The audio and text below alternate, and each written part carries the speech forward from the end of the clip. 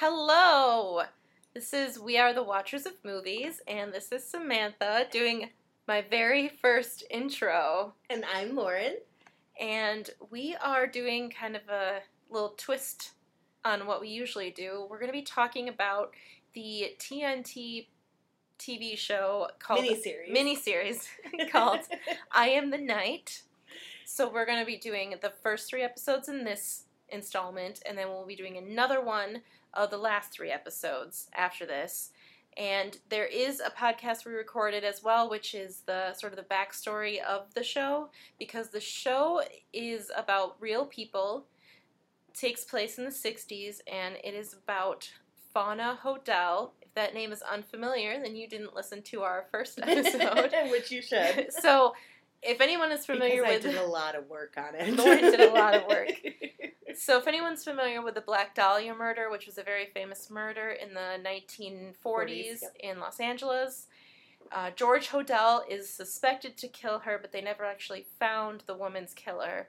And this story, I Am the Night, is about Fauna Hodel, who finds out when she's a teenager that she was adopted, and she is a member of the Hodel family, and so she goes to Los Angeles to seek out just where she's from, who she's related to, just find out her life story, basically. And it also is about a journalist named Jay Singletary.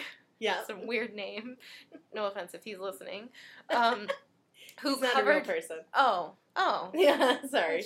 I know. He covered the Black Dahlia murders when they first happened, and he did some articles about George Hodel, and obviously George Hodel was a very powerful man, and so he ruined Jay's life, basically, or in a roundabout way. I don't know exactly how. They haven't gone over that in the show yet. He did a couple of articles on Tamar Hodel's, oh my god, why can't I think? Her trial. Okay. Yeah. And he was on her side, and that's how it ruined his career. Okay, so because George Hodel was acquitted of it. So, okay. Yeah, so it follows him as well. And he's sort of like a washed-up journalist now because he lost everything back at the time that he was trying to find out the truth about Tamar. Which is like 15 years prior to what is happening right now. Yeah. So in the current series, so the show is basically the two of them eventually teaming up to figure out the real story and what really happened. So we're going to be talking about a lot of interesting but very dark things. Also, it's the night before... Very dark. It's the night before July 4th. So if you hear explosions in the background, we're not recording from, like, the war zone. Yeah. I was going to say Kuwait, like in Clueless, when her dad called, he's like, "Where are you, Kuwait?" No, Daddy, I'm in... Is that in Los Angeles? Beverly Sun Valley. Yes.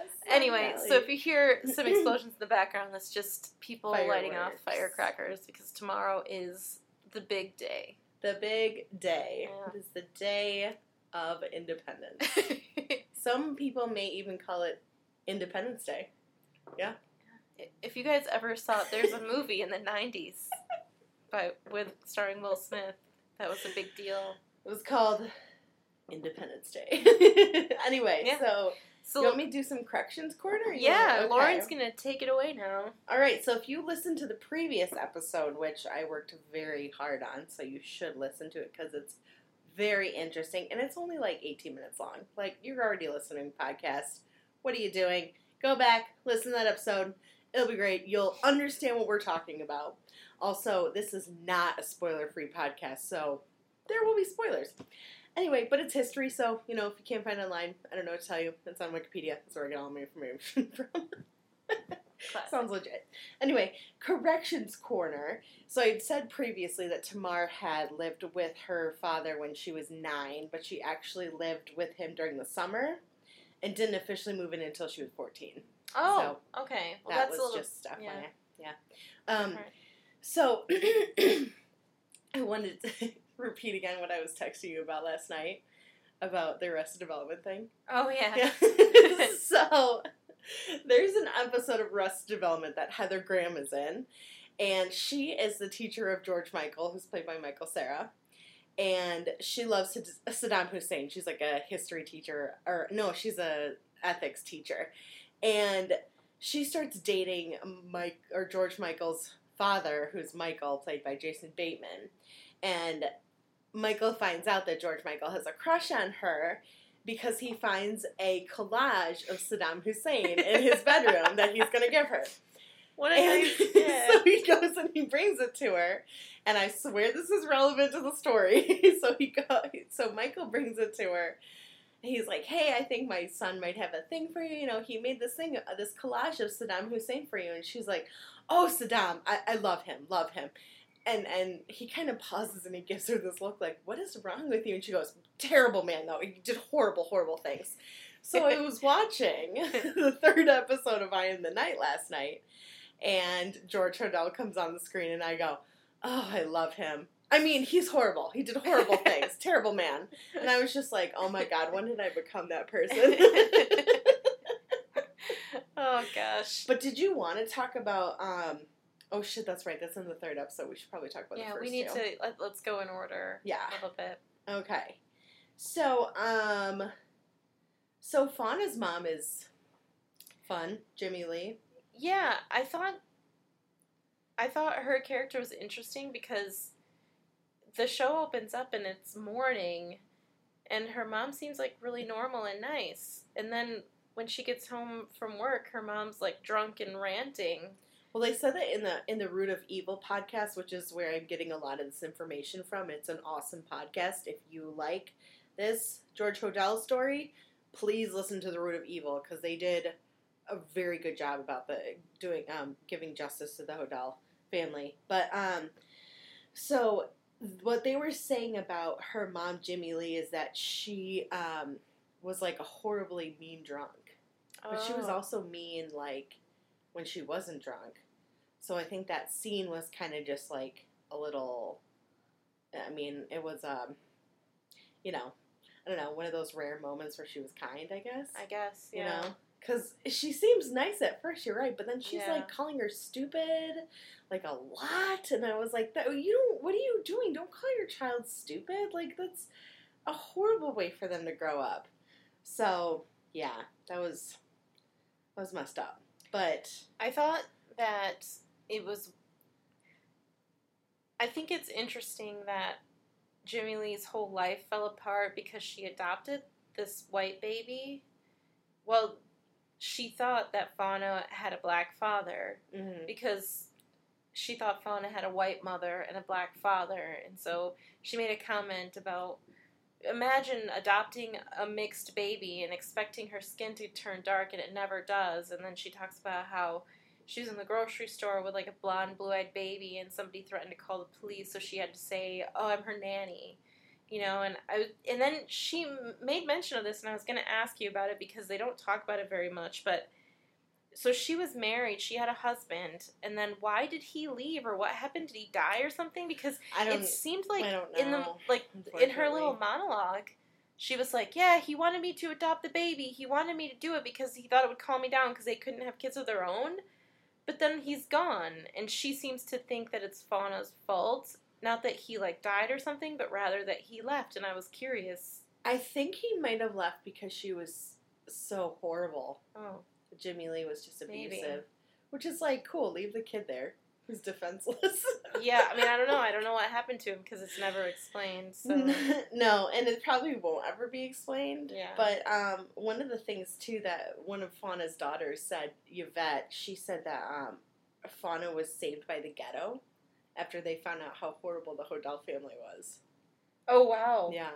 Yeah. So she went back home? Well, because, okay, so I have some more information. So, because she calls, so when Fauna calls George, he's actually not in the United States at that point. He's living in Japan in real life. Okay. And she writes him, and he calls her, and he tells her how much she sounds like Tamar on the phone. Oh, really? Yeah, they do sound a lot alike, too. Like, have you heard alike. Recordings of both of them? Yeah, I've heard them, like, talking back to each other, and they sound like the same person. I see. Yeah. But when I read that, when, you know, it was like, oh, you sound just like Tamar, I was like, oh, ew. I was like, ew, ew, ew. Well, that was something interesting. Like, she called him, she snuck into the records room at the hospital, which was a very tense scene, I thought. And she got a paper that had his name and number on it, and she called him and said, "Hi, it's Fauna." Mm-hmm. And he wasn't surprised or anything. No, he just wasn't. was like a crazy person, like cool and collected the whole time. And he was it was almost as if he had told her to call him, like, call me at 3:00. Right. And she was. Right. It was so weird. Well, and really good. And I remember we were talking about that, and you were like, so smooth. And I was like, yeah. Well, yeah. And then when he was like, hello, Fauna, I got like chills, like up and down. But did you notice that he was saying her name a lot? Yeah, and that's, a lot. Yeah, and that's a good way to like emotionally connect with someone. Oh. Which may be why women were so crazy about this guy, because he knew how to like connect with someone. Huh. Yeah. Ugh. I don't know. I really like the guy that plays him though, Jefferson Mays. He's good. He's really good. Yeah. His way of talking. He has like a mid-Atlantic sort of accent, and I really like it. I do too. Yeah. It's just like smooth, like, I don't know. I like his voice. I like him. So the house that they filmed in, that George Hodel. Yeah, that's creepy looking house. His original house. They showed a picture, like a black and white picture of it at the end of the episode. Yeah. And that's a weird looking house. Yeah. Well, so I have some more information about it. Oh, yes. Tell me. So it was originally designed by Lloyd Wright, who's Frank Lloyd Wright's son. Oh, wow. Yep. And it was designed for this guy named John Sowden. It was built in 1926. So it was like the height of the Art Deco phase. I was going to say, it does have, it looks like it's from that Art time Deco, period, yeah. But it's better because I don't like Art Deco and I like that place. Oh, all right. Well, I'll tell Lloyd Wright. I mean, that's yeah. You should tell Lloyd Wright in 26, which means he's probably definitely still alive almost 100 years later. Probably definitely still alive. Mm-hmm. And it was built to be a place to party. Oh, wow. Yeah. So John Sowden and his wife Ruth were Hollywood scenesters. Ooh. And they hired Lloyd Wright because he had experience with Hollywood movie sets. Oh, that's cool. Yeah. So, I mean, and I thought that was really cool that they got to film the original house. Yeah. Like, so who lives there awesome. now, I wonder? Is it still in the Hodel family? I don't think so. I think it's with someone else. Interesting. They probably asked the people that live there, because I remember well, most likely, I guess. They just broke in. They were like, we're going to film the whole thing here. No, you can't come home. We're filming right now. We're busy. Get Chris Pine on set. Get him. Where is he? Captain Garp. I guess there's something that I was reading with the original or the new owners, and they were like, how do you get rid of like the bad like juju from George Hodel and everything? And they were like, well, we do some like sage rituals and stuff like that. And I was say like, a lot of prayers. You know, I mean, don't buy the house to begin with. I mean, I don't know. And then when I was watching that documentary, there's like a whole secret like hidden room that George Hodel had. Really? Yeah, the kids weren't allowed in, too. Oh. Yeah. And someone said something like, oh, yeah, it was probably used for storage. And I was like, okay, no, it wasn't. Yeah. Like, no, and God, no way did George Hodel, like this depraved motherfucker, have this secret room that he used for storage. I like the idea of him just having like big Rubbermaid containers just full of like old baby clothes and art from high school or something. No. Like, well, it's just my normal, everybody has one. You know, it's probably more like Christian Grey's little pleasure room than a storage room, you know? Yeah. So, fun. Yeah, it's a weird looking house. It's cool though. I guess it's cool. Yeah. I guess in the concept, like in terms of the movie and the concept, I associate the look of the house with something dark, and I don't really like it. Yeah, I can understand that. It's even like a dark looking house, which the show does a really good job making it look that way. It looks really foreboding, which I like. Me too. And I like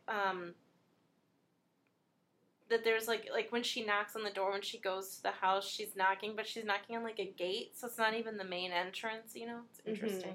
It's like I'd love to see it in person. You know, yeah. I think it'd be really cool, but I mean that's probably not possible. You know, I'd also love to see H.H. Holmes' Murder Mansion, but that burned down. So, whatever. I'm sorry. I know. I'm very sad about it. Well, I mean, I'll get over it or whatever. I guess. At some point. I really like Chris Pine's character. I think his performance is a highlight for me. He's stuck in the morgue, though. Oh my gosh. Can we talk about that scene? Because I have things that I want to say about it. That was so funny, yeah. So, Chris Pine is basically at a point in his life when he's just, like, taking, like, gossip pictures and pictures of, like, women having affairs and things like that, and stories that go on, like the rag type of stories. Loud outside. Yeah, there's a war going on out there.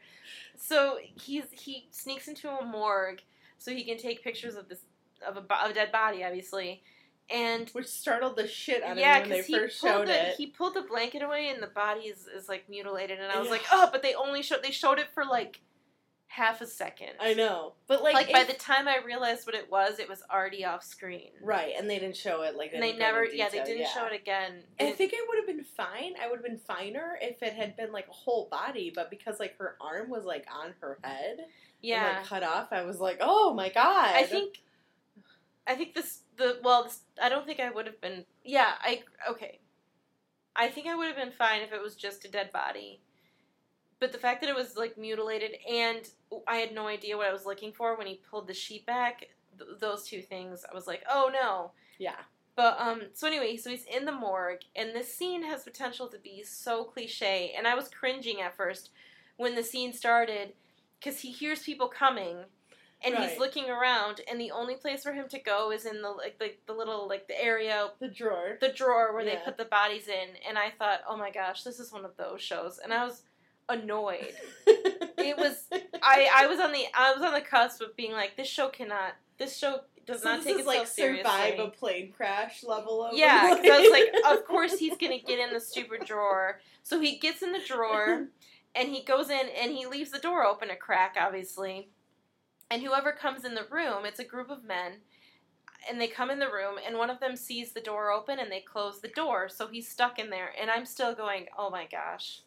This is so cliche. I hate this.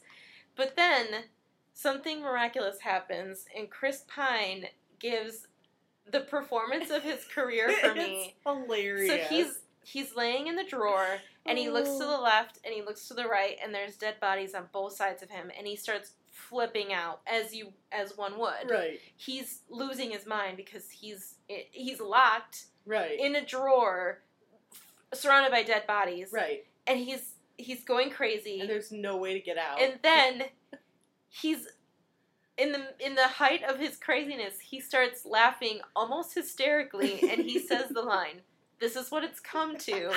And I loved it. Like, immediately, it totally turned for me. It was amazing. It was such a good performance. It was so true. He's calling out the fact that it's ridiculous, and he's in a morgue surrounded by dead bodies, and then the people in the room obviously hear him. Because he's laughing even harder. Because he's laughing really hard. He's laughing really They pull him out, and he says, "I'm feeling much better."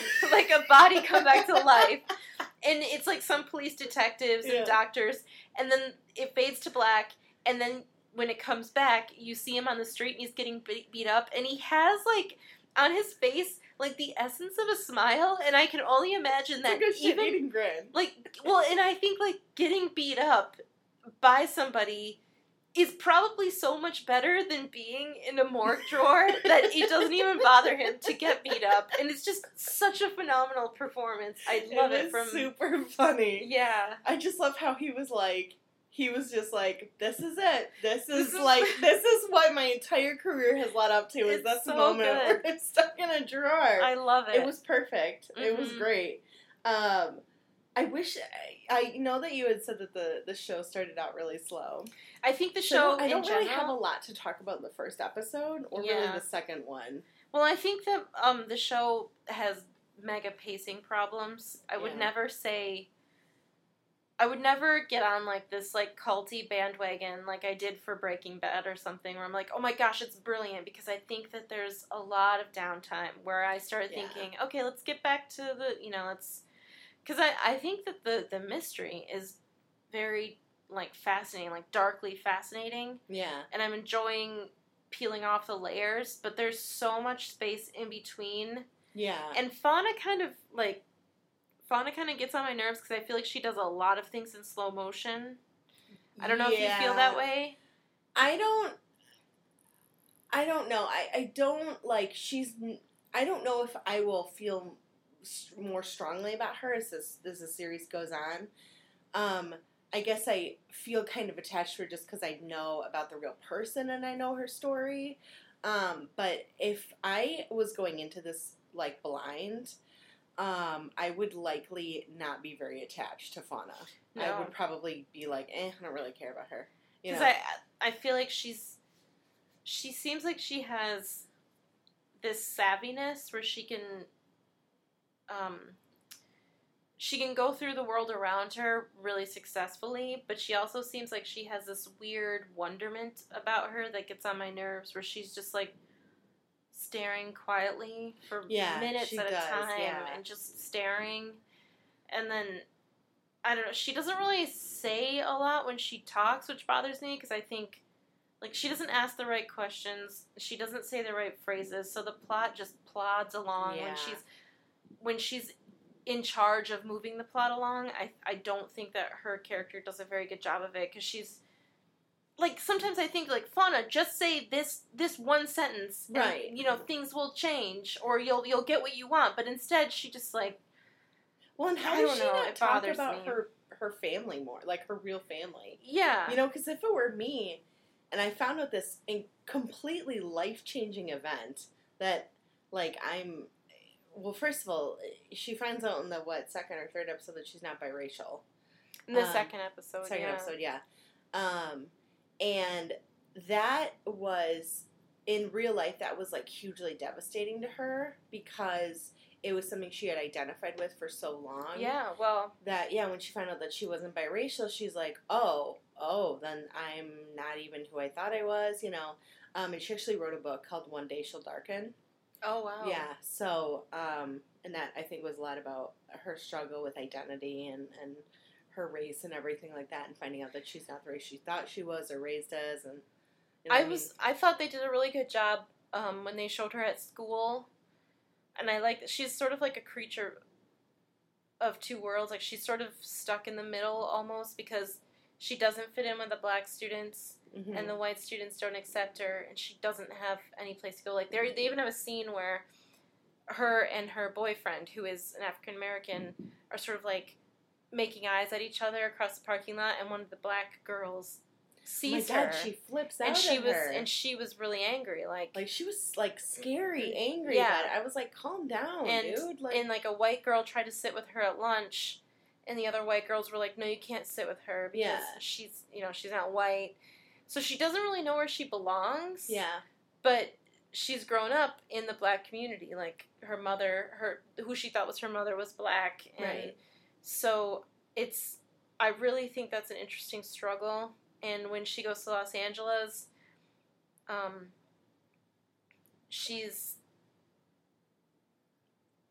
maybe I think actually when she's at home, they're stopped by the cops. Yeah. And a cop offers to give her a ride home because he says, this isn't a good neighborhood for you. And she says she's mixed.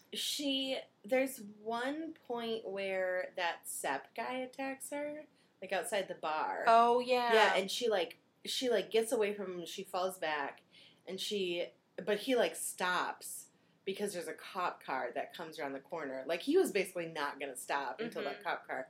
And then, when he was like, the cop was like, do you want to ride home? She was like, oh, this is my neighborhood. And he goes, you and all the other roaches, or something like that. Oh, yeah. And it was like, I was like, well, super derogatory. Like, what? Or so prejudiced. Like, it was just so, like, and the way that he said it, too, like, his voice was so full of disgust. And I was just like, fuck you, man. Like, So I actually did write down that Fauna's mom started telling her about her real family when she was 5 or 6 years old. Oh, really? Yeah, so she didn't this isn't like a sudden revelation. She found out when she was younger. Okay. Yeah. Also, I thought it was interesting that she took on the name Fauna immediately. Yeah, she did. That was weird. Like, her name was Pat. Yeah. Patty. Which actually is slang for a white girl. Oh, and that's really? why Jimmy Lee named her that. Oh, that's mean. And she Jimmy Lee was kind of mean.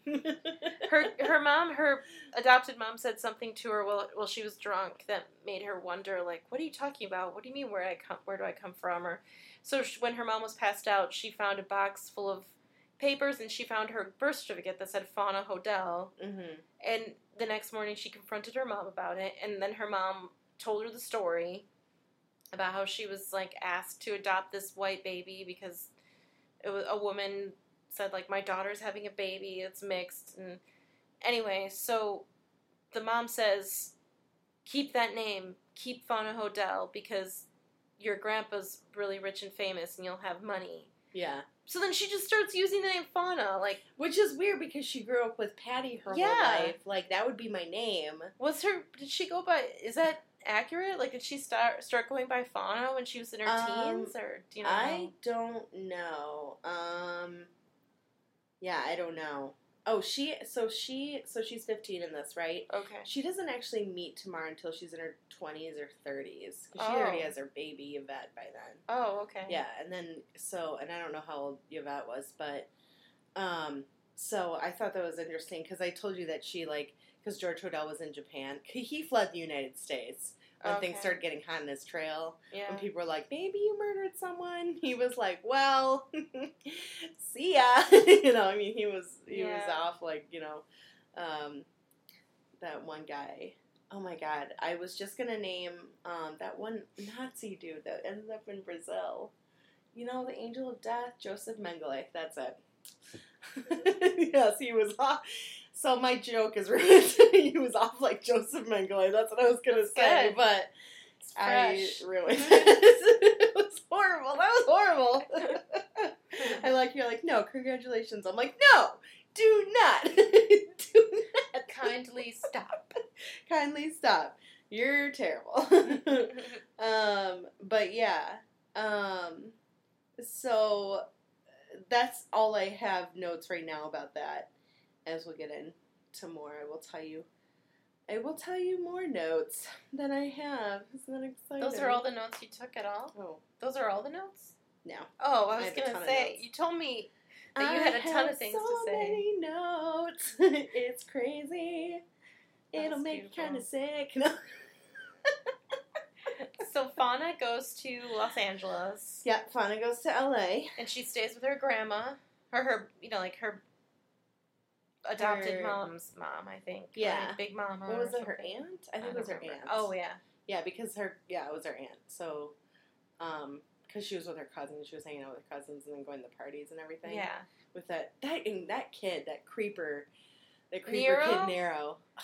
Like, and also his name is Nero. That's Who named weird. your kid that? Like, wasn't he, like, a super brutal emperor in Rome? Like, he, killed all these people and everything? Wasn't he the son of Caligula? I mean, maybe it was just a street nickname, because he's kind of savvy, like street savvy. Yeah, but, Oh, and we didn't mention, so Fauna... He just rubbed me the wrong way immediately. Fauna is she's being followed by this guy in a black car, even in Nevada, where she lives with her mom. Right. When I say her mom, I don't mean Tamar, I mean the mom who adopted her. Jimmy Lee, right. Jimmy Lee. So she lives there, and she notices this older white guy is, like sort of stalking her almost, and she sees him following her, and he is weirdly not subtle about it. Like, No, he's not at all. He knows she sees him, and he stays in plain sight, and he just follows her. He just stares at her, yeah. And it's weird, and then... Well, maybe he's not trying to. It doesn't seem like it. I mean, you know, and he keeps trying to, like, assault her almost, you know? So I don't understand, because there's a scene with him and George is saying you're supposed to keep her safe, but it doesn't seem like it. It seemed like he had plans to, like, turn her into a cello, because he had that statue that he put cello strings on, and he had a mask. I have a theory about that. Yeah. So, and this is getting a little into the third episode. Actually, you know what? I think I'll save it. I think it'll be better once I save it. Let's talk more about what's going on in LA, because there's more to that part that I want to go into about the whole beginning of this third episode. Oh, okay. Yeah. So I want to pause on that for a second. So she meets Corina Hodel, who was George Hodell's ex, and was actually not a real person. Oh. But was based after Dolores Hodell, who's Tamar's stepmom. So Steve Hodell's mom. Okay. Yeah. When Tamar got pregnant, she told her mom, Dorothy, and her mom told her to not ask her for help after what she did to her father. Really? Yeah. Oh like, my gosh. after the trial and everything. Yeah. What a fucking bitch. Yeah, so healthy family values there, you know? That's so messed up. The whole family is disgusting. I love them. I mean, terrible people. Horrible people. I mean, not all of them are horrible, but some of them are horrible. Yeah, there's a couple of them that are pretty bad. So, but, man, Karina she was a piece of cake, wasn't she? I really liked, so Fauna got to LA and she's trying to call George because George said, come visit me, but she can't get a hold of him. Yeah. Like, she keeps getting, like, somebody answers his phone who's maybe a housekeeper and saying, yeah, I'll tell him you called. And so she's at this bus stop, and then she finds the phone number. What's her name? Karina Hodell's phone number, and she calls her, and Karina was like, stay away from your grandfather. He's a bad, bad man. And then, like, 2 days later, Fauna calls her again, and she's like, when did you call? Like, she was, like, taking drugs or something. Oh, yeah. She didn't remember I definitely and think so they it was were. really interesting. Like, I like the rawness of her being like, no, stay away. But then when she's in her right mind, she was like, oh, hello, Fauna, you know? She was such a bitch, she was crazy, too. yeah. Like, when they're eating and everything, she's like, sit up straight. It's, it's like, you can be nice about the way you're, barking orders at her. You don't have to be rude about it. Like, she's like, you're such a slob. Why would you eating, dinner with the queen? And I was like, Karina, calm down. Yeah. Like, it's not that big of a deal. I thought it was funny when she first went to Karina's house. Karina was like, do you want some lemonade? And she goes and gets lemonade, and Fauna's kind of like walking around looking at the pictures, and she comes back and she goes, don't snoop. Karina's something else. She's got to be on something. She has probably to be. cocaine big or time. something, or heroin. I and think was a big. So she tells her Tamara was a liar. Was a big thing in the 40s. Yeah, maybe. And she's like, Tamara was a liar. And she tells her Tamara was deceased. Mm-hmm. Even though when Fauna talked to George was like, don't try to contact Tamara because she's ill. So, yeah. And that's not what happens either, by the way. So when George calls her in real life, when he called her from Japan, he was like, do you want to meet Tamar? And then he goes, oh, you sound a lot like Tamar on the phone. And he was probably like, I'm going to have sex with you. I wondered what he was weird towards her in the show. Like, well, I think that was, I think his intention. Like he could be her father. Well, yeah, but obviously that hasn't stopped him before. I think his intention is to dominate her. Yeah, it kind of seems. Yeah. Oh yeah, and we forgot about the part when she's at the bus stop when she's on the way to Los Angeles, and she sits down because they're on like just a stop, like a rest stop, and a man sits next to her, and he just strikes up this. So you didn't know that was him like right away? Because I knew him. That was immediately. Him, right? I wondered if it was him. But I didn't know it was him. Okay, because I knew it was him right away. And then they showed him at the end of the episode without the sunglasses on, and I was like, is that the same guy? So he talked to her at the bus stop, and just very briefly, and then later when Karina takes her to the restaurant, and she's like, I'm going to show you your grandfather's private art collection, he's there. Yeah.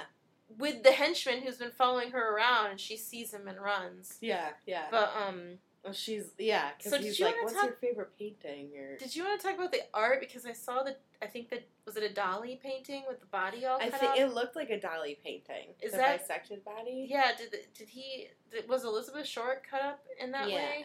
No, she was cut up in the middle, and there were parts of her flesh missing. Oh, okay. But she was only cut, I think, one. Oh, okay. And her she had a Glasgow smile, which is really nasty. I caught some pictures of her today when she was dead, and I was like, ooh. Yeah, listen to the audience out there. I made the mistake a long time ago of reading the Wikipedia page and looking up the information of the Black Dahlia murder, and once you see those images, you cannot unsee them. So do not look them up unless you're sure. And what I'm saying is probably like enticing people and making you want to look them up, but believe me, do not read the details of the case. Do not look up the photos unless you want to be haunted, because I was haunted. That's Samantha telling you this, and this is what I'm going to tell you. Because I think if you want to look up the photos, do it, but you better take a lot of caution when you do, because it is disturbing. So yeah, you can do whatever you want, but I don't think you should look them up lightly. Like, you don't do what I did, where So I went to see the movie The Black Dahlia, and the movie was horrible. So terrible I actually left the theater, but I was intrigued about the murder enough where I read that's why I read the page and the details and saw the pictures, and I would not recommend it. I know. It's or the movie. Really bad. Well, the movie's terrible, but if you're gonna watch the movie, just watch Mia Kirshner's parts, because she plays Elizabeth Short, who's Black Dahlia, and I thought she did an awesome job. But everyone else was terrible, and that's unfortunate, too, because it's Josh Hartnett and Aaron Eckhart. I'm not that crazy about Scarlett Johansson, to be honest. I like a couple of her movies here and there. I like her all right. I like her as Black Widow. I liked Vicky Cristina Barcelona me too. A lot, and I liked Lost in Translation. That's my favorite of hers. Yeah. I love Lost in Translation. I agree. It's a great movie. Such a cute movie. I love that movie so much. It's like one of those where every time I think about it, I'm like, heart eyes, star eyes. I'm like, I love that movie. I like that movie because I like that two people can sort of find each other when they need to find each other. You know, and it's not romantic either. No, it's just well, there was almost like an underlying sense to that it maybe could have been, but I like that it wasn't. You know what I mean? Yeah, I think like people can save you. Yeah, I think the right person at the right time can save you from yourself. Even, you know, I don't know. I just think it's a really nice story because it didn't have to be romantic. You know, it's just.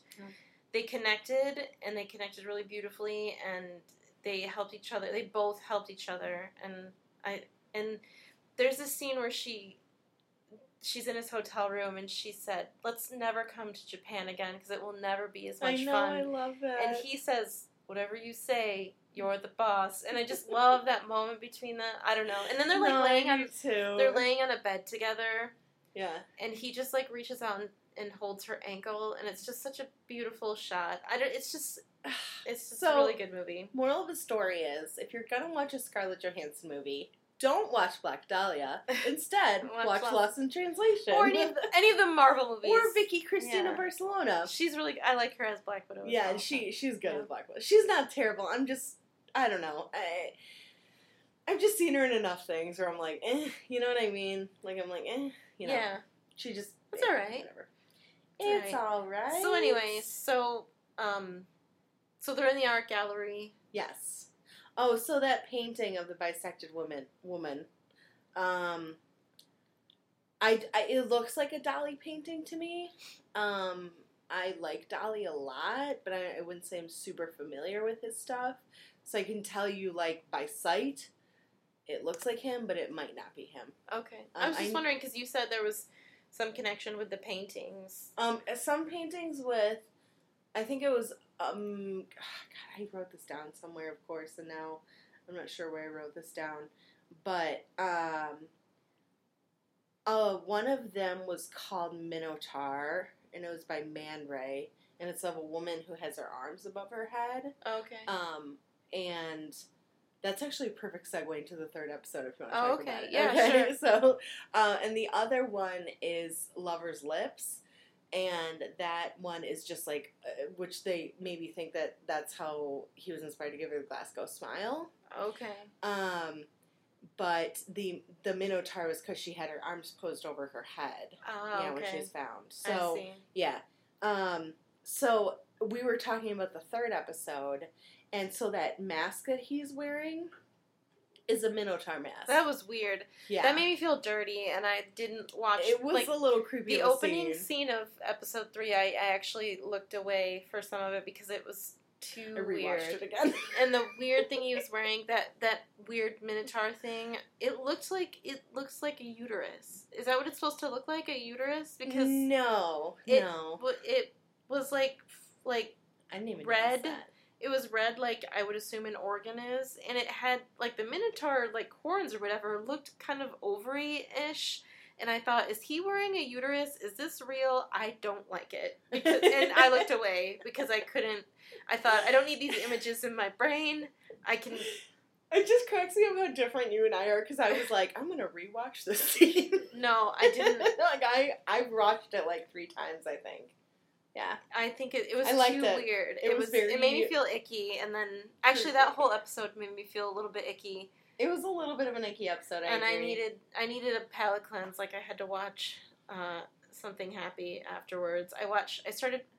This is a brief segue, but I started watching The Devil Wears Prada, just for something lighthearted, and I don't even really like that movie. I've never seen it because I just feel like I wasn't going to like it, you know? I think the scenes in the magazine office are really good because everyone's snooty and very well dressed, and I like that, but I don't feel bad for Anne Hathaway, and I don't care about Anne Hathaway's story. It was a dumb movie. I don't even really like it, but I had to watch something. I had to get my head off of the uterus that he was wearing. No, I'm pretty positive it was a Minotaur mask. Okay. So... But didn't, like, the opening he was looking through was, like, vagina-shaped, and that made me feel really uncomfortable. The whole thing was really sexual. I can see what you mean. Oh, no, it's definitely supposed to be. Oh, yeah, I know it's supposed to be, but yeah. He was looking, he was, like, peering out from a vagina. Well, so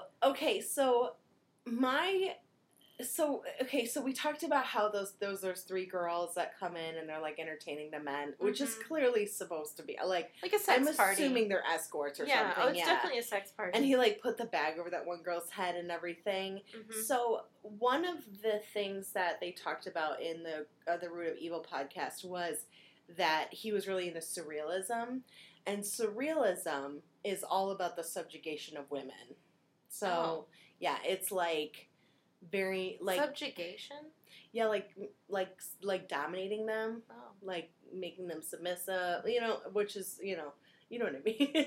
I know what you mean. I just, like, I've heard of, like, subjugative verb, but I didn't know subjugation. Well, I actually had to look it up, the definition, because I wasn't sure if I was going to use it right. No, that's okay. I've just never heard it used that way, so that's why I was... Yeah, the subjugation of women.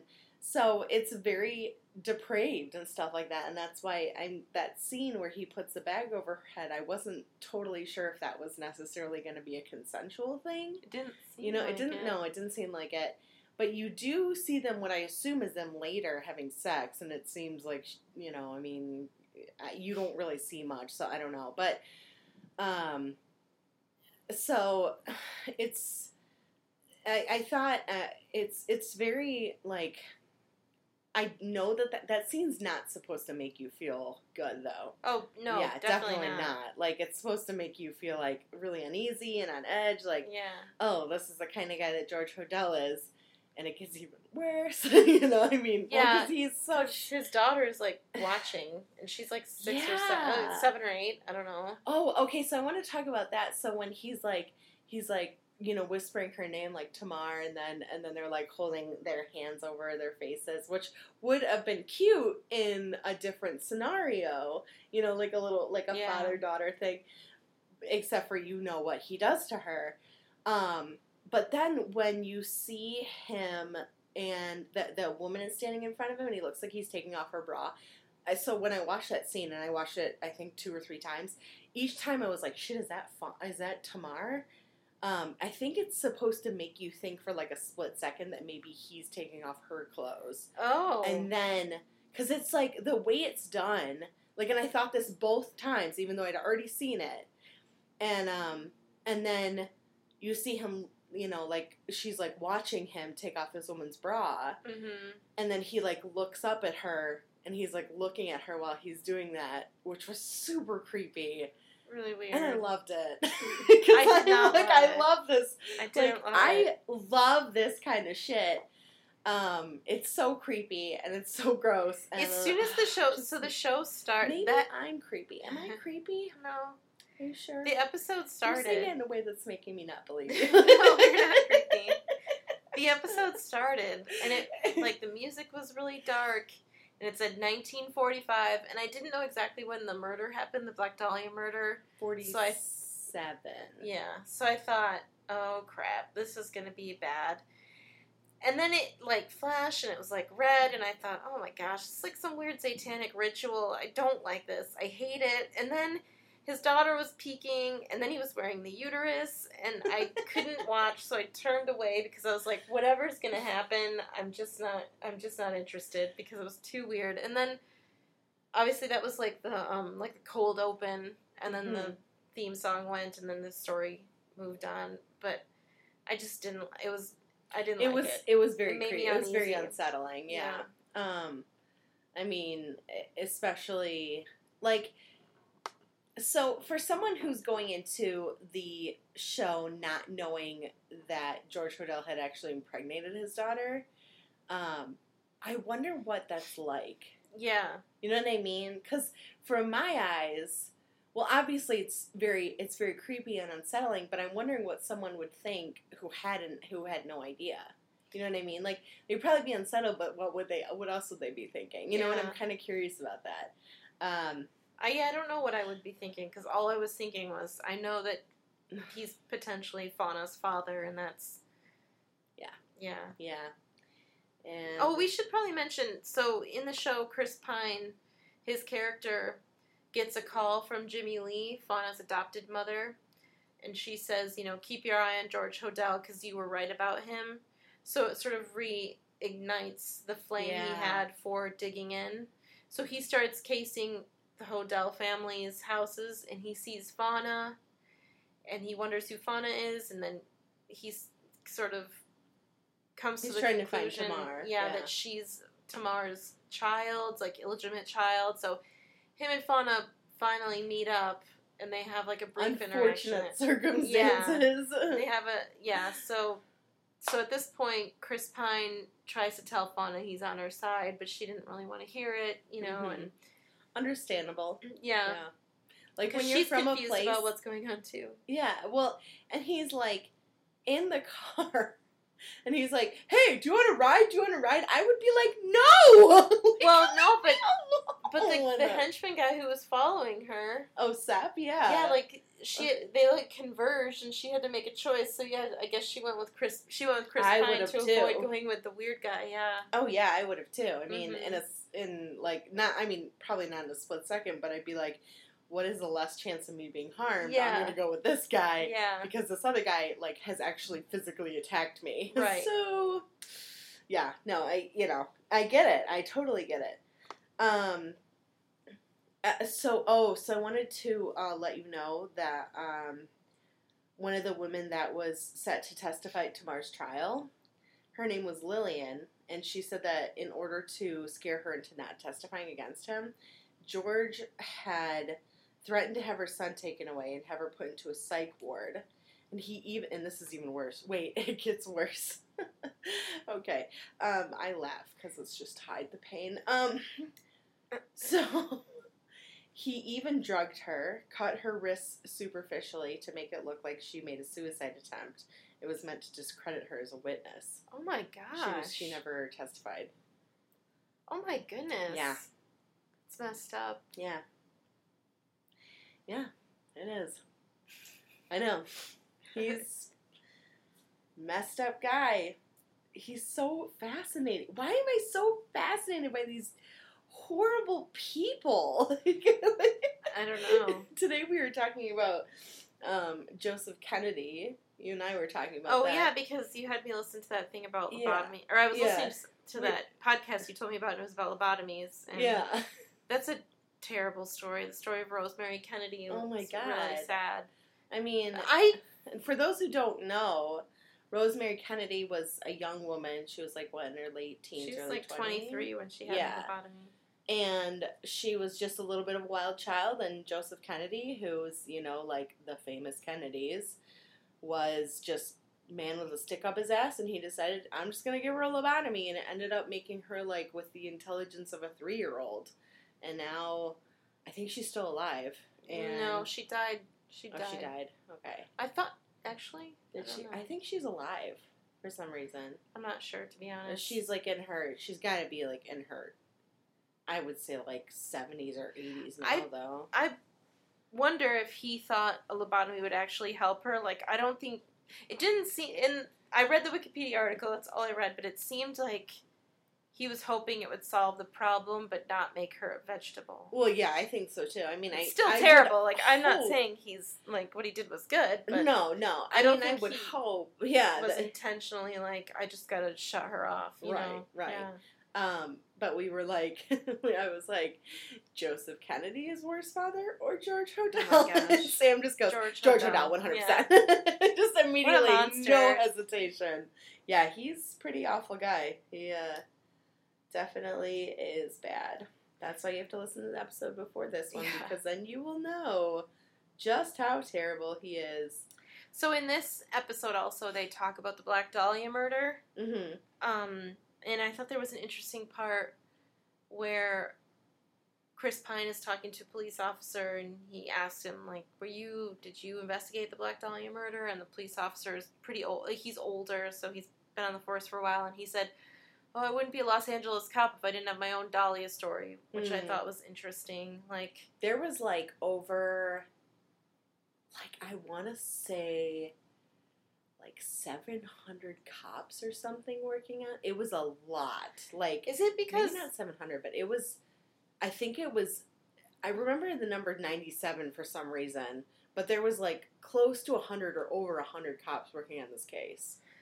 My question is, did it captivate people because her killer was never found, because of the gruesome way she was discovered, or because I don't know why, because people get murdered all the time, so why was her murder so much bigger than everybody else's? I think it was a couple of things. It was the gruesome way she was murdered. Mm-hmm. She was also, like, a girl who wanted to make it in Hollywood, so she was going on, like, dinner dates, where basically these guys would just pay for dinner for her, and that's how she was, like, making money. But she wasn't a call girl or anything, but... she didn't have, like, a job or anything, so I think she was a woman who was, you know, all about town and everything, and she was meeting all these dudes, and I think that because people were, like, blaming her, they were victim blaming her, and, which is the dumbest thing ever. She's the one that got murdered. Why is she, like, she's the victim, you know? Like, I don't, you know? Whatever. Anyway. I mean, let's not get into it. Brock Turner, but whatever, right? Who's that? He's the guy that got caught raping that girl, like, behind a dumpster, and he got, like, 6 months in prison for it. I don't know that story. Fuck him. I hope he dies. Brutally. Oh, just, anyway, that was terrible. But he should. He's a terrible human being. I don't know the story. Well... I mean, I could say you'd look it up, but it's just make you depressed. Yeah, I'll take your word for it. It's just terrible. Anyway, but, you know, they were like, when Brock Turner got caught, they're like, well, we're worried about what this, like, prison time is going to do for his, like, you know, his football and stuff like that, so we're just going to give him a short sentence. And it was like, what about the victim who got raped? Like... what about her life? How do you think that life is going to be affected? You know? I don't like it when people say stuff like, she was asking for it. Nobody's ever asking for it. No one is ever asking to get raped or murdered. So never say that. Like, don't ever say, like, oh, well, she was wearing a short skirt. She was asking for it. No, like, she was wearing a short skirt, but she wasn't asking to get assaulted. Yeah, no, I know. Yeah. And I think that people were saying that about Elizabeth Short was that they were like, oh, well, she was around with all these guys and she was flirting with all these men and blah, blah, blah. So, you know, she was asking for it. And it's just like, and I think people were fascinated by that because it was, it's like a chance to slut shame some girl, some young woman who was like 23. Do you know how old she was? She was like 23. Really? She's young, yeah. Do you know who found her? Some woman with her 3-year-old child. Oh, she was walking and she... yeah, and she thought it was a mannequin. Yeah. Jeez. They always think it's a mannequin. Like, if anyone who finds a body. Oh, really? Yes. Like, when I listen to the crime podcast, they're like, so-and-so, this 15-year-old boy came across what he thought was a mannequin in a river. It turned out to be a dead body. And I'm like, man. It's never a mannequin. So if you ever think you see a mannequin from a distance, don't get closer. Just call the cops. Because it's a dead body. Yeah. Actually, something weird happened the other day. the day I watched the third episode. Wait, did you find a dead body?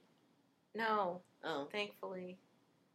Because if you do, you need to text me immediately and tell me you found a dead body. I hope I never find a dead body. Oh my gosh. I mean, I've kind of always wanted to come across one. That's not my dream. But anyway, so I was at work. I mean, I wouldn't call it my dream. Okay, go on. Go on. It's just something weird that happens. I was at work and I was dealing with a house that was built in the 1930s and it was in Los Angeles. And I...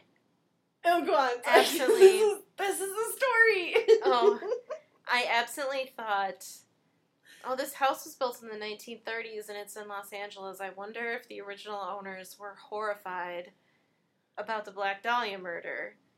And then I just went to Google Earth because I had to look at something. And I went to Google Earth and, you know, like the big aerial screenshot? Yeah. Well, not even, maybe like a mile away from the house, and this was labeled on the Google Earth map, was Black Dahlia murders, or the site where they found the Black Dahlia's body. Black Dahlia's body site. Yeah. And I thought, what? It blew my mind. Like, it kind of creeped me out because I was just absolutely wondering, and come to find out, her body was found like a mile away from That's crazy. that area. The house the that I was looking States at is huge. Like, and it was so weird. It was so weird. Yeah. No, I remember you showing me that, and she sent me a screenshot of it, and I was like, "This is so cool!" And then I watched. So cool. Yeah, and that was the same day I went home and I had to watch the third episode because we were going to be doing the show. Mm-hmm. And I watched the third episode, and that one was about the Black Dahlia murder. And then at the end of the episode, they showed a crime scene photo, but it was like, it wasn't a photo of her. It was a photo, and you could see her body laying on the grass, but you couldn't see it up close. It was a photo of like police officers standing around her body. Yeah, and it was weird to see the lot that she was found when earlier that day I had stumbled upon it. Yeah. Well, there's so like a house there now. Yeah, it's like a whole neighborhood. It's really, like, it's a packed neighborhood. And apparently people still go there. I mean, as I said, there's murder tours in Los Angeles. Anyway. I'm going on all of them. So it was weird anyway. That's Lauren speaking. Because I have a dark obsession with murder. There are crime scene photos. She was murdered. There are crime scene photos in the show. So if you're, I don't know, what is it from? I don't know. But most of them are just photos, like, you see them in, like, files, but then at the end of each episode, they show, like, the real people pictures, and they do Which show... I thought was really cool that they did I that. really thought that was cool, yeah. But they do show some Black Dahlia crime scene photos, but you really don't see... They're, like, crime scene photos, not of, like, her face, like, flush on her face. No, and her face, like... You can almost distance yourself from the rest of her body, but seeing her face is super disturbing because her eyes are open, and I mean, it's nasty. Ugh, poor girl. I feel so bad for her. She did not deserve that. Yeah, well, most people who get murdered don't deserve it. No, I know. Yeah, I know. It's terrible. So I don't. Man, I really hope that they include more of George Hodel in the series. Because I am so really intrigued by him. Well, and I'm going on this wine tour this weekend, and all I can think of is everyone's going to be so sick of me being like, who the hell is this George Hodel you keep talking about? And I'm like talking about him to anyone who will listen. And I was even texting my friend about him too. And she's like, you can tell me all about him. And I was like, this is why we're friends. Who is it? Emily. Oh. It was just Emily, the blonde Emily, not Emily from, the other side of the state. But. Oh. Yeah, long hair. Long blonde hair. I don't know this Emily. Oh. Do I know this Emily? I think you might have met her. Oh. Yeah. Hey, Emily. Does she listen? I'm not going to say her last name because I want to keep don't say her last name. Your privacy. Your privacy. Wait, what did you ask just now? Does she listen? Oh, probably not. She probably doesn't even know we have a podcast. Oh. Emily.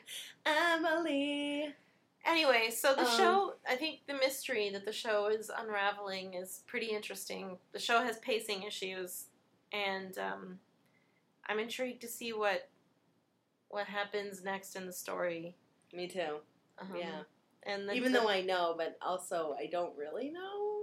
Like, it's interesting because they don't actually know if George Hodel killed Elizabeth Short, but you can't, like, his name is inevitably connected to hers. Well, and so that the story, like, circles back to the murder.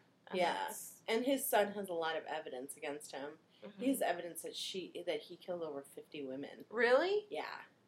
Yeah. Oh, wow. Yeah. I thought it was just, like, his secretary and then Elizabeth Short. Nope. I think that people consider him to be a serial killer. Really? Yeah. But he's, like... I don't... See, okay, so I know that there's, like... If you're going to look at someone like Ted Bundy, who is a serial killer, everyone always goes to Ted Bundy. It's just like the first person I thought of. Versus someone that is, he had like an MO, you know? You know, he had a thing that he kept doing over and over again, and that was his shtick. His shtick, yeah. It doesn't seem like George Hodel necessarily has an MO. So I don't know if that's a thing where you can consider someone a serial killer if they don't have that qualification. You know what I mean? Yeah, but what is it then if you kill a lot of women? Like, if you kill a lot of people, even though you don't do it the same every time, why is it that serial killer? I guess I always just like... Doing it the same is what classified as a serial killer, and the rest is just like a murderer? I guess I just, just in my mind, and John Douglas, if you're out there, please correct me. He's the one that coined the term serial killer. Oh. Mm-hmm. John Douglas. In the 70s. Yeah, he was a cop. There's the show Mindhunter is about him. Oh, okay. It's a pretty good show if you ever want to watch it. I like Jonathan Groff a lot. He's a very talented guy. But, so... I guess in my mind, a serial killer is like a box of chocolates. No, like I just imagine them like someone going out every night or whatever and like breaking into people's homes and killing them or whatever. You know, I see like I just can't visualize George Hodel is like with the term serial killer because it seems like the way he kills people or which I think Sepp was actually referring to his secret work. That's my theory. He was like, "Sir, let me help with your secret work." Yeah, it kind of seemed like it because he had that like cello woman. Yeah, like that mannequin that he was turning into a cello, which was super weird. Really. Well, then I think that was another connection with surrealism is that it's a subjugation of woman. Mm-hmm. You know, but I can't like see.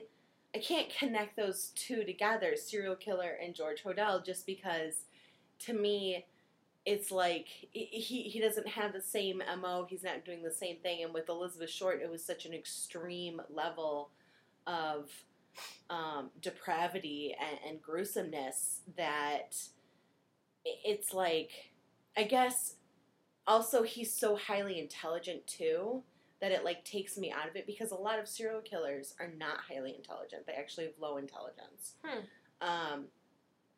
And there's obviously, like, exceptions. I think Edmund Kemper was considered a genius level. He was a co-ed killer. He's also actually in Mindhunter, and the guy that they cast as Edmund Kemper is just so perfect, because he's, like, because Edmund Kemper would, like, get women in his car by... convincing them to get in his car. So he was like charming. So he was like a likable person, right? He was huge. He was like 6'10" or something, like ginormous dude. But the guy that they cast as him in Mindhunter gave this vibe where you're like, I want to like this guy, but I know what he's done, so I'm incredibly uncomfortable and unnerved around him. But you like him at the same time. Interesting. It was very weird. But anyway, so that's my thing, is that I guess I just don't consider him a serial killer because in my mind it's just like, it's just a different thing, you know? I guess I know what you mean. I guess just a serial murderer maybe is different somehow. I don't know. I know there's probably levels of, there's levels of someone who does kill. I don't know. I think it's interesting. It's worth looking into, which is what I'll probably do because it's me. It's me. Yeah. Because I re-listened to the entire Root of Evil podcast for this episode. Oh, really? I did. Yeah. You do your homework. Lauren does the homework. I just watch the show. I do a lot of homework. But you know what? It's homework I assign myself, and I love doing it. So it's not really homework. Yeah. Did Elizabeth Short have, was she in contact with her parents? Who? Elizabeth Short? Yeah. Yes, I think her mom, I don't think she got along with her dad. I think she tried to live. What? Nothing. Okay. You freaked me out after you sent me that text about someone breaking into the apartments in my apartment complex. That was freaky because, but you know what? I'm not going to go any further because this goes out to a live audience, but after we're done recording, I'll tell you. Okay, yeah. But, no, that was freaky, so. Yeah. Ladies and gentlemen. Like, when you looked over, I was like, what? Oh, no, I just freaked out.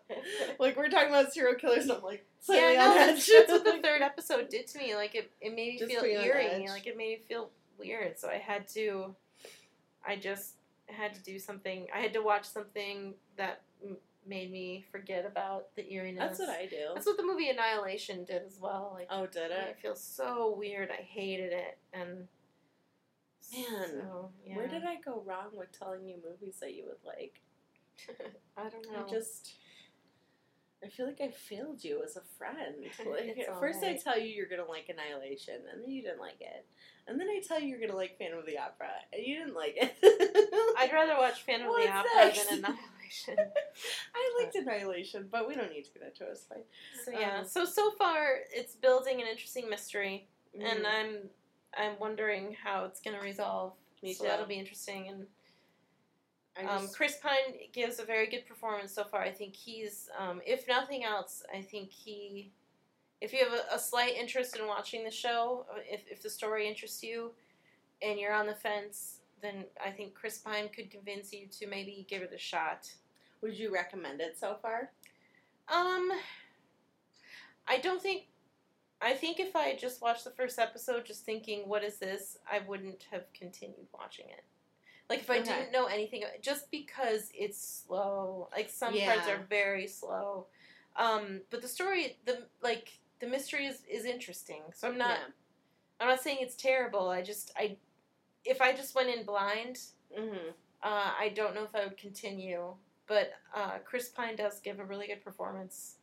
Yeah, I like, especially, too, that other than Chris Pine, the cast is virtually unknown. Yeah. I mean, I know who India Isley is, but I'm also I just know a lot of celebrities' names, so that's Is his detective friend someone famous? Because he looks familiar to me. The friend. Oh, he might be. Yeah, he looked familiar to me too. I mean, he's obviously famous, I guess, but he looks like somebody I know. No, his boss. I know who his boss is. I mean, the friend who he served in Korea with. Oh, I don't know. I don't think I ever recognized. Yeah. He didn't. Yeah, but he kind of looks like oh my God, who's that redheaded actor? The only thing I can think of him in is Harry Potter, and this doesn't help the situation. Because I don't know Harry Potter. He was in About Time. He was in Peter Rabbit. He was in Peter Rabbit, the movie Dread? with cartoon rabbits. Was he a voice? Please tell me it was a voice. He was not. He was well, I think he had dark hair in that. He was in Dread. Oh, Domhnall Gleeson? Yes, thank you. Oh, yes, okay. yes, yeah. I was like, he's in Star Wars. The guy that his friend kind of reminds me of him a little bit. I think they kind of look like. Not a lot. They do. Yeah, I can see it. But there's definitely similarity there. Yeah. I mean, it could just be because they're both redheaded white dudes, but I mean, they are both redheaded white dudes. So who knows? But yeah. So I don't know. I mean, give it a shot if you think the story sounds interesting. Yeah. I am excited to see what the rest of the show is going to be like. Yeah, I want to see how it resolves. Yeah, for sure. The thing that sold me personally that made me want to watch it was when I was on Tumblr. because I still tumble at 32 years old. And I wish I could still tumble at 34 years old. I used to be I could do the cartwheels and round-offs still. I can't. I'm too chunky. Anyway, but, sometimes when I do them, I, like, feel a pull on certain muscles, and I'm like, like, one cartwheel away from being as long as you're not walking down your stairs backwards, you're good. Or not backwards. I don't know what that... Upside down. You know, like on a handstand? No, like in The Exorcist. Oh, gross. No. Yeah. I didn't like that movie. I never saw it. Anyway. Yeah, I mean, I agree with you. I think if I didn't know the story... Oh, right, I was saying something. The thing that sold me was when I saw a gift set of Chris Pine, and he's in the gallery, and he's looking at all of the photos that George Hodel, or the paintings that George Hodel has, and he's, like, connecting them to the Black Dahlia murder in his mind, and I was like, I have to watch this now. Ah, okay. That must be a later episode, then. I think it's one of the... Nice. Yeah. But... Yeah, because when he's running through the gallery, he's just trying to find Fauna initially. Mm-hmm. So, I'm intrigued, though, to see where George and Fauna's relationship is going to end up. Yes. I mean, I'm also kind of nervous, but... Because I know what he did. Wait, does he do something to Fauna? No, I mean to Tamar. Oh, okay. I don't know what he does to Fauna. Oh, okay. I'm in the dark just as much as you are when it comes to... Yeah. The only thing I know is what I've told you. All right. So... other than what I heard on the Root of Evil podcast, which I already told you, so yeah, and that kind of helped me wanting to watch it too because I got super into that. That was a hard listen, though. That was a rough listen. Yeah, there were some parts where I was like, oh boy, but it's good. Again, I'd recommend it. The Root of Evil podcast is awesome. So, if they could give us a shout out, that would be awesome. If they just did an ad for us or something, they're like, watch this, or they're like, listen to this new podcast, The Watchers of Movies. They talk about Eye in the Night in 2 episodes. I'd be like, yes! I would be flipping out. I would lose my shit. It'd be amazing.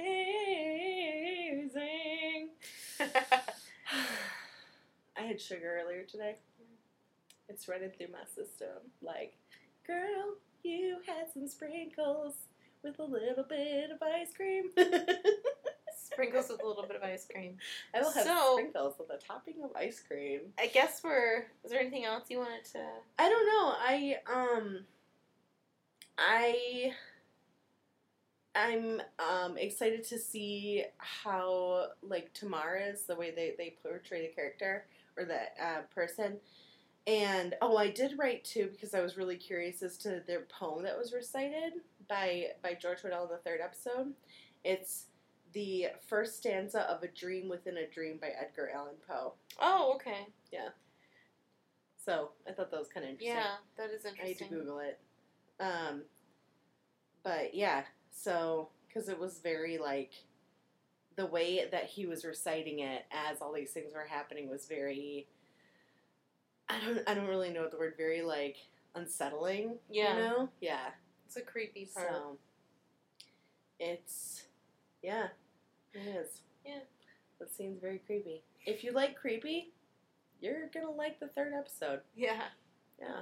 It's very bizarre. So. Oh, and then Nero gets murdered. Oh, yeah, and his tongue... tied up, tied in a knot. That's like they don't show that. They don't show it. Yeah, they don't show that. They just say it. But he wasn't a big enough character for them to even really touch on that for more than a couple seconds. Cause also, that guy was such a freaking creeper. Like, when he was saying all that shit to her, and he's like, I don't like a girl that plays games. I was just like, I got super bad vibes about this dude. Yeah. Oh.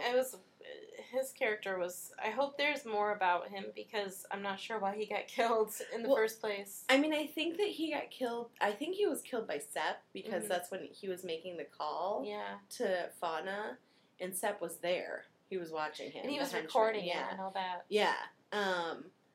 But what... I mean, I'm almost wondering if he wasn't killed by Sepp, but he was maybe killed by George Hodel, but I don't think... I feel like George Hodel wouldn't mess with I feel like he wouldn't care about killing a guy. You know what I mean? Yeah. I feel like he would care about killing a woman, but he wouldn't care about killing a dude. Right. You know? Yeah, because it's like his thing. He likes women. Like, there's one thing Ron Burgundy knows. It's women. There's one thing that George Hodel knows. It's murdering women. We don't have proof of that, but it's okay. He died 20 years ago, and his son wrote like 3 books about how he's a murderer. Oh, wow. He also thinks he's the Zodiac Killer. Oh, really? Mm-hmm. That was a good movie, too. Zodiac? Yeah, that was an awesome movie. It was creepy. Very creepy. Yeah. And it had some really kind of startling scenes, murder scenes, I thought. Oh, dude, yeah. That one scene where Jake Gyllenhaal's in the basement and he can hear someone creepy. Like walking. Oh my god. Gosh. That was creepier than the murder scene. That's a David Fincher movie, right? Is 7 David Fincher as well? Yeah, there's similarities. 7, Fight Club, he did the girl with the dragon tattoo, the English one. He did, what else did he do? He might have done All the Money in the World, actually. Oh, okay. Yeah, I can see similarities between Zodiac and 7, just in terms of like the dark creepiness. Yeah. But I liked Zodiac. I did too. I forgot about. So they think George Hodel was the Zodiac Killer as well? That is, his son does, yeah. What was his MO? I can't remember. I saw the movie, but it's been so long, I can't remember.